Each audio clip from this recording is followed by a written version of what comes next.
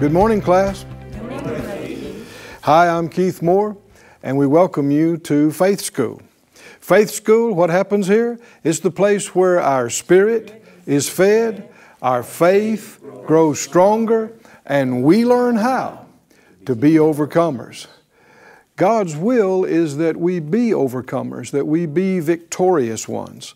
Not that we just stay defeated and under the problem, but that we overcome every problem and every challenge. And in order for that to happen, the Scripture says we need faith. Faith, what's the victory that overcomes the world? Even our faith. And faith is not this mystical, mysterious thing that nobody can quite understand. It's fully understandable. It comes, faith in God comes by hearing what He said, and then it must be exercised.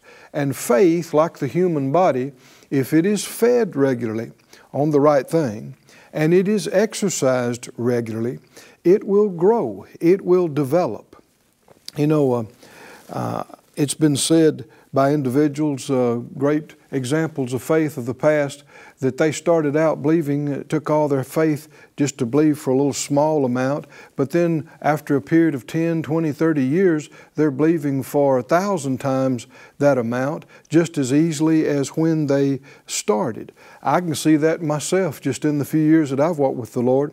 What used to seem just too big, just too out of reach, now seems it's normal operations. And I know that things that I see now that look huge to me, if I'll keep feeding my faith and I keep exercising it, there'll come a time when that becomes normal operations. And so sometimes when people are saying, you know, this is just too much, it's just these things that have come against me is too much, or what I need, it just costs too much, it's too big, it's too huge. Well, no, is it that it's so big or that the faith is so small? Because as the faith develops, it looks much more manageable. And so if you're feeling overwhelmed about something today, you have come to the right place. We saved you a seat. Come on in here and sit down, get your Bible, get something to take notes with. And the Spirit of God, the Lord is going to feed your faith, and you're going to begin to rise up above the situation in your heart. The Lord can quicken you so much. The greater one inside you can become so real that after a little while, instead of you being under the problem, you feel like you're 20 feet tall looking down on the problem, because the greater one is not the problem. The greater one is not the enemy coming against you. The greater one is the one who's inside of you. Can you say amen, class? Amen. Let's pray. Let's release faith that we get exactly what we should today. Father, in Jesus' name, all of us agree together, everybody in the class, everybody joining us from all over the country and all over the world, we release faith asking you for utterance as only you can give, eyes and ears to hear and understand, and answers and direction. Thank you in advance for feeding our spirit and our faith, for opening our eyes to see things we haven't seen and understood about you, and reminding us of those that you've already shown us, and showing us how to walk in all of it. And as surely as we take those steps, you will be there and you'll confirm your word in our lives. We thank you for it. In Jesus' name, amen. Amen. Somebody said out loud, I'm a doer. I'm a doer. I'm a doer. I'm a doer. I'm a doer of the Word of God. In Hebrews, the 10th chapter, let's look again in our great textbook to verse 38. Hebrews 10:38. It says, now the just shall live by faith. Not just get born again by faith, not just get an answer when you're in a crisis situation, but live. This is 24/7. You know, faith is the godly response. Everything that happens in life, you respond to it in some fashion. And how we respond shows fear or faith. confidence, or lack of. And when you live by faith, you are undaunted. You are unconquerable. You just, everything that comes up, no matter how big it may be, it may even take you aback. And you may feel like you're knocked back a step or two, and you'll go, whoa, what is this? But immediately you'll go, but God's bigger than this. God's bigger than this, right? You may be bombarded with thoughts and challenges and being perplexed, but you'll say, I don't understand this. I don't see this yet, but I will. The Lord will show me. He'll give it to me. We will receive what we need to receive. We will come through this challenge and this problem. Can you see what I'm talking about? That is the faith response. And that's how justified ones, those made right in Christ, are to live. Come on, say it out loud. I live by faith. I live by faith. I walk by faith. I walk by faith. The just, he said, shall live by faith. But if any man draw back, my soul shall have no pleasure in him. Now you can see this is just the opposite of that faith positive response. If something happens and you just wilt and you go, I don't understand why this is happening to me, what did I do to deserve this, etc., then you're not going forward, you are fading backward. And you can just lay down and quit. Well, that is not a faith response. And the problem with that is if we're not responding in faith, we're not giving the Lord anything to work with in our life to help us, sustain us through this. You can respond in faith when you know nothing of the answer. You can respond in faith when you feel terrible, when you feel weak, when you feel lousy. What the Scriptures say, let the weak say, I just feel so weak. I wish I felt better. No, that's what people are talking, but affirming what is doesn't help you. It just reinforces what is. If you remember, Romans 4 says that God and Abraham and faith call those things that be not as though they were. And so the Scripture says, let the weak say, I am strong. Why don't you go ahead and say it out loud? I am strong. Now, who did he tell to say that? The weak. The weak. Well, if you're the weak, you feel weak. You look weak, right? People may see you and go, man, you look bad today. You don't look good. And then what's the usual response to that? Yeah, I just haven't been feeling good. I know it. I just couldn't get any sleep, and I just hadn't had any energy, and I just don't. No. That is not cooperating with the greater one inside. Let the weak say, I am strong. I am strong. Who's to say I'm strong?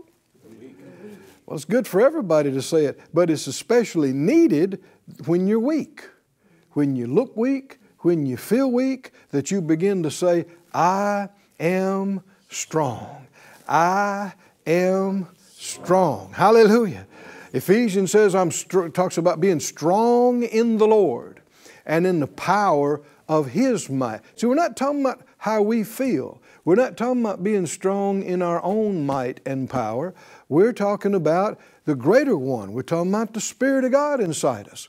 And when we open our mouth and declare, in spite of our feelings, in spite of our looks, we declare, I am strong. That gives God, the Spirit inside us, opportunity, access, a right to quicken us. And if Romans says, if the Spirit that raised Christ from the dead dwells in us, He will quicken our mortal bodies. Come on, let's say it again. I am strong. Praise God. I'm strong in the Lord and in the power of His might. I am strong. That's living by faith.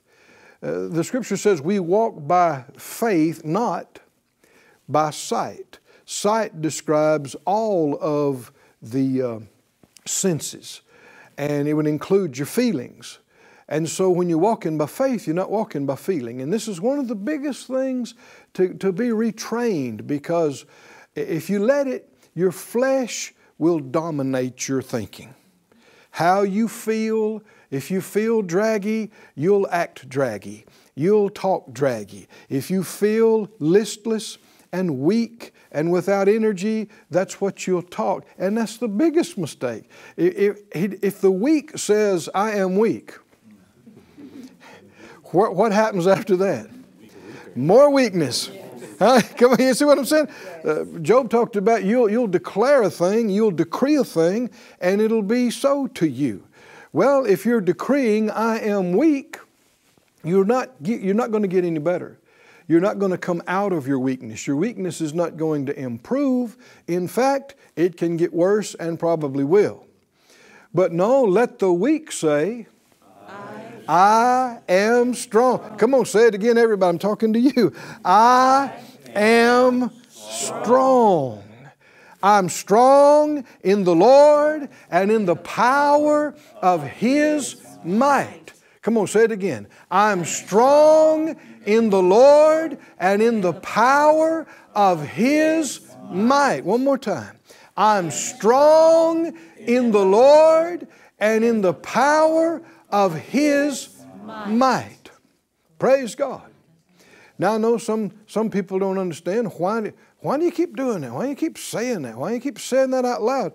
Well, if you're a Christian and you read your Bible, you should know why. But we'll talk about it a little bit more. Jesus is the apostle and high priest of what we say, the Scripture says. He is the apostle and high priest of our confession. He works with what we say. In fact, that's how you were born again. Anybody remember what Romans says about being born again? How does it happen? You believe in your heart and you confess with your mouth. You confess with your mouth Jesus is Lord, and He works with that to cause your spirit to be recreated. Well, that's not the end of that. That was the beginning of a whole life of living by faith. He works with what we say. And you can tell it when you get in line with what He said, when you begin to say and believe and say things that the Lord can work with, man, there's a quickening comes up in your spirit. You can sense, I'm on the right track. You can sense things are going to change now. We're going to get it turned around now. But when you talk bad feelings, when you talk lack, when you talk fear, when you talk pain and doubt and relationship problems, and you talk about how many problems your spouse has and how many problems your children have, they just loom larger and larger in your thinking until you become obsessed with it. Let the weak say, I am strong. What would you be tempted to say? If you're weak, let the weak say, I'm strong. The weak will be tempted to say, I'm weak. I'm weak. I'm weak. In fact, the enemy will push you to say it. Huh? Have you ever experienced this? You know, sometimes you'll have to bite your tongue almost to keep from saying, right? Why are you laughing? Because you know, you've experienced this. You'll get up and you go, oh man. And if you're a faith person, you go, shut up. Shut up. You what? You what? And you can change in mid-sentence. You can start to say how bad you feel, how rough it is, how hard it is, and you can go, oh man, it's so good to be healed. It's so the Lord will help you. He will help you. It's so good to be healed. It's so good to be saved. It's so good to have my name in the Lamb's book of life. Hallelujah. Hallelujah. It's so good to have the greater one inside me giving me victory every hour of every day, but He needs some cooperation. He needs you and I to believe what He said and say what He said and act on what He said. Let's go over it again. Let the weak say. Say what? I am strong. Come on, let's say it again. I am strong. One more time. I am strong. Oh, praise God. See, this is not a mental exercise. It's a spiritual exercise. And so even though you've already heard that and you know that, it's not just about making sounds with your mouth. It's about releasing faith, expecting when you say these words to be quickened. Amen. Praise God. Sure beats talking about how tired you are all the time. Let's read it again in Hebrews 10:38. The just shall what? Live by faith. We were talking about this is something you do 24/7. This is how you think, how you respond, how you talk. Live by faith. But if any man draw back, my soul will have no pleasure in him. But we are not of them who draw back unto perdition, but of them that believe to the saving of the soul. We are not those who pull back, lay down. We're not quitters. We're not those that give up. We're more than conquerors. We're overcomers. We're those that rise up, those that reach out, those that step forward, those who lay hold. And as you see in just a couple of verses, that pleases God. I think sometimes people have gotten the wrong idea, because when they cried and acted pitiful and felt sorry for themselves, maybe their mother petted them or their grandmother petted them, that doesn't work with God. Maybe mama did it, maybe grandma did it. It doesn't work with God. Now, He'll comfort you and help you. I don't mean to say He won't, but He expects something out of you and me. It's not okay for us to just wilt and lay down and cry and quit. He expects us to show some strength. Because contrary, Mama didn't know fully what you were capable of. Grandma didn't know that you were stronger than you were acting like you were. God does know. He does know what you're capable of, and He expects it. He expects us to get up, wipe our tears, straighten our neck, and say, no, I'm not quitting. I'm not giving up. God's done too much for me. He's brought me too far for me to give up and quit and act like this. No, I'm more than a conqueror. I'm an overcomer. He always causes me to triumph. This is faith. This is the spirit of faith. This is the living by faith, the correct response all the time. Not of those that draw back, but those that believe to the saving of the soul. And then it flows into what we call chapter 11. This wasn't written in chapter and verse. It all goes together. But this great faith chapter, we call it, Hebrews 11, with the heroes of faith. He gives the definition, and then he gives example after example of living faith. He said, now faith is the substance of things hoped for, the evidence of things not seen. You could translate it this way. In fact, Young's literal translation has it like this: faith is of things hoped for, a confidence; of matters not seen, a conviction. These two words describe faith: confidence and conviction. You're confident of something that you're expecting. You are convinced of something you don't see. So you're convinced of something that can't be confirmed by the senses. That's faith. You're confident of something that hasn't come to pass in the natural yet, that you are expecting, you're looking forward to.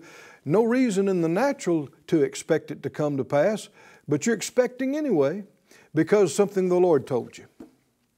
He goes on to say, by faith, the elders obtained a good report. Now, verse 4, he talks about Abel. By faith, Abel. Verse 5, by faith, Enoch.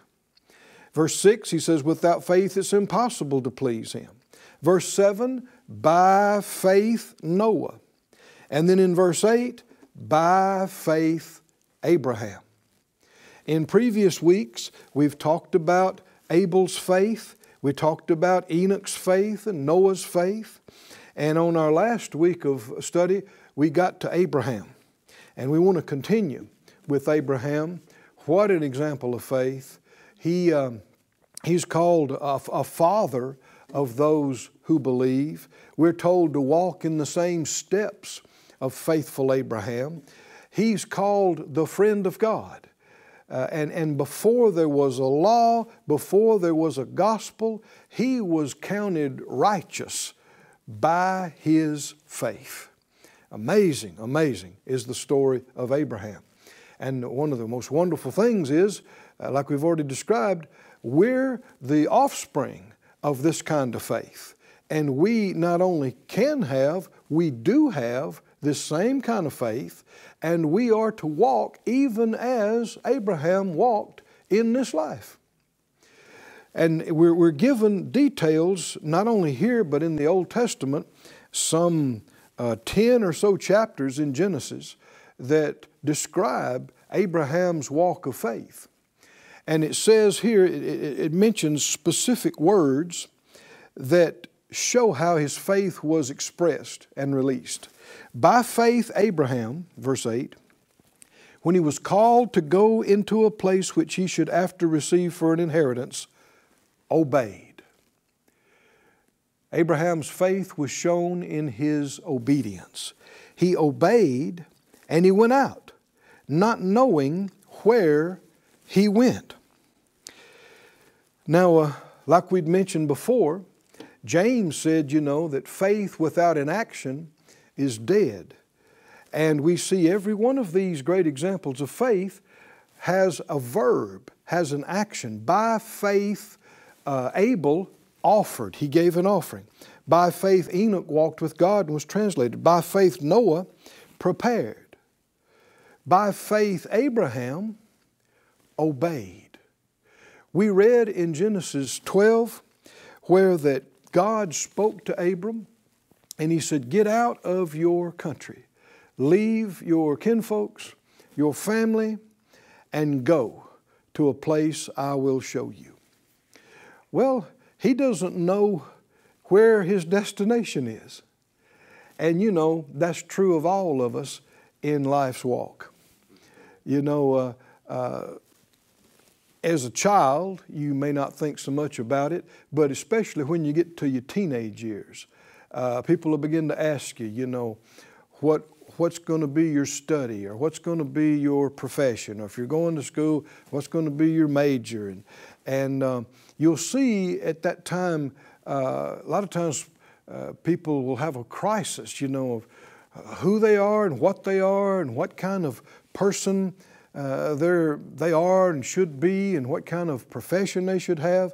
Well, we're not supposed to have crisis, even as teenagers, if we were brought up in faith. Because it's not for us just to decide what we want to be.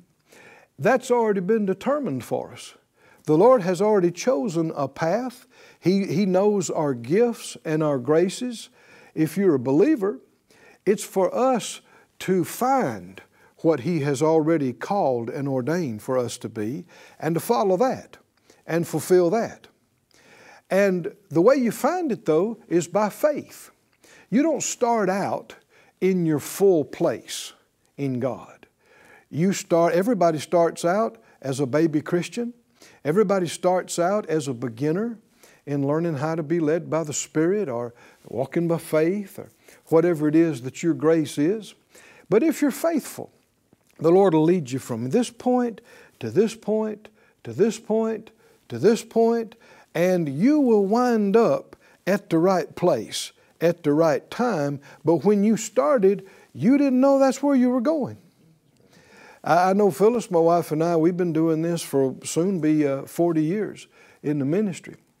And thing after thing has not worked out the way we imagined that it would. or that we, decades ago thought, well, that's what I want to do. And I found out actually early on, and I'm thankful for it, that I'm better off not making big plans of my own.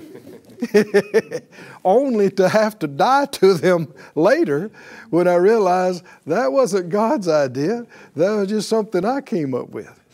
For one thing, for 20 years, Phyllis and I traveled, and we were traveling ministry, teaching and preaching, and a prophetic ministry and teaching ministry, and we were great with that. And we had plenty of invitations all over the place, and we just thought, well, we'd been doing it for years. We've been in ministry for 20 years. We thought, well, that's what you'll keep doing. And the Lord dealt with us about pastoring. I thought, what?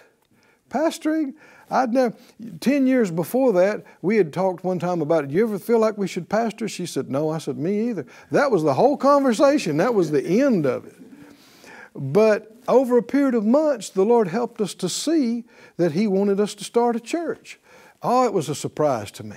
I thought, well, that's not my call. That's not my call. Well, said who?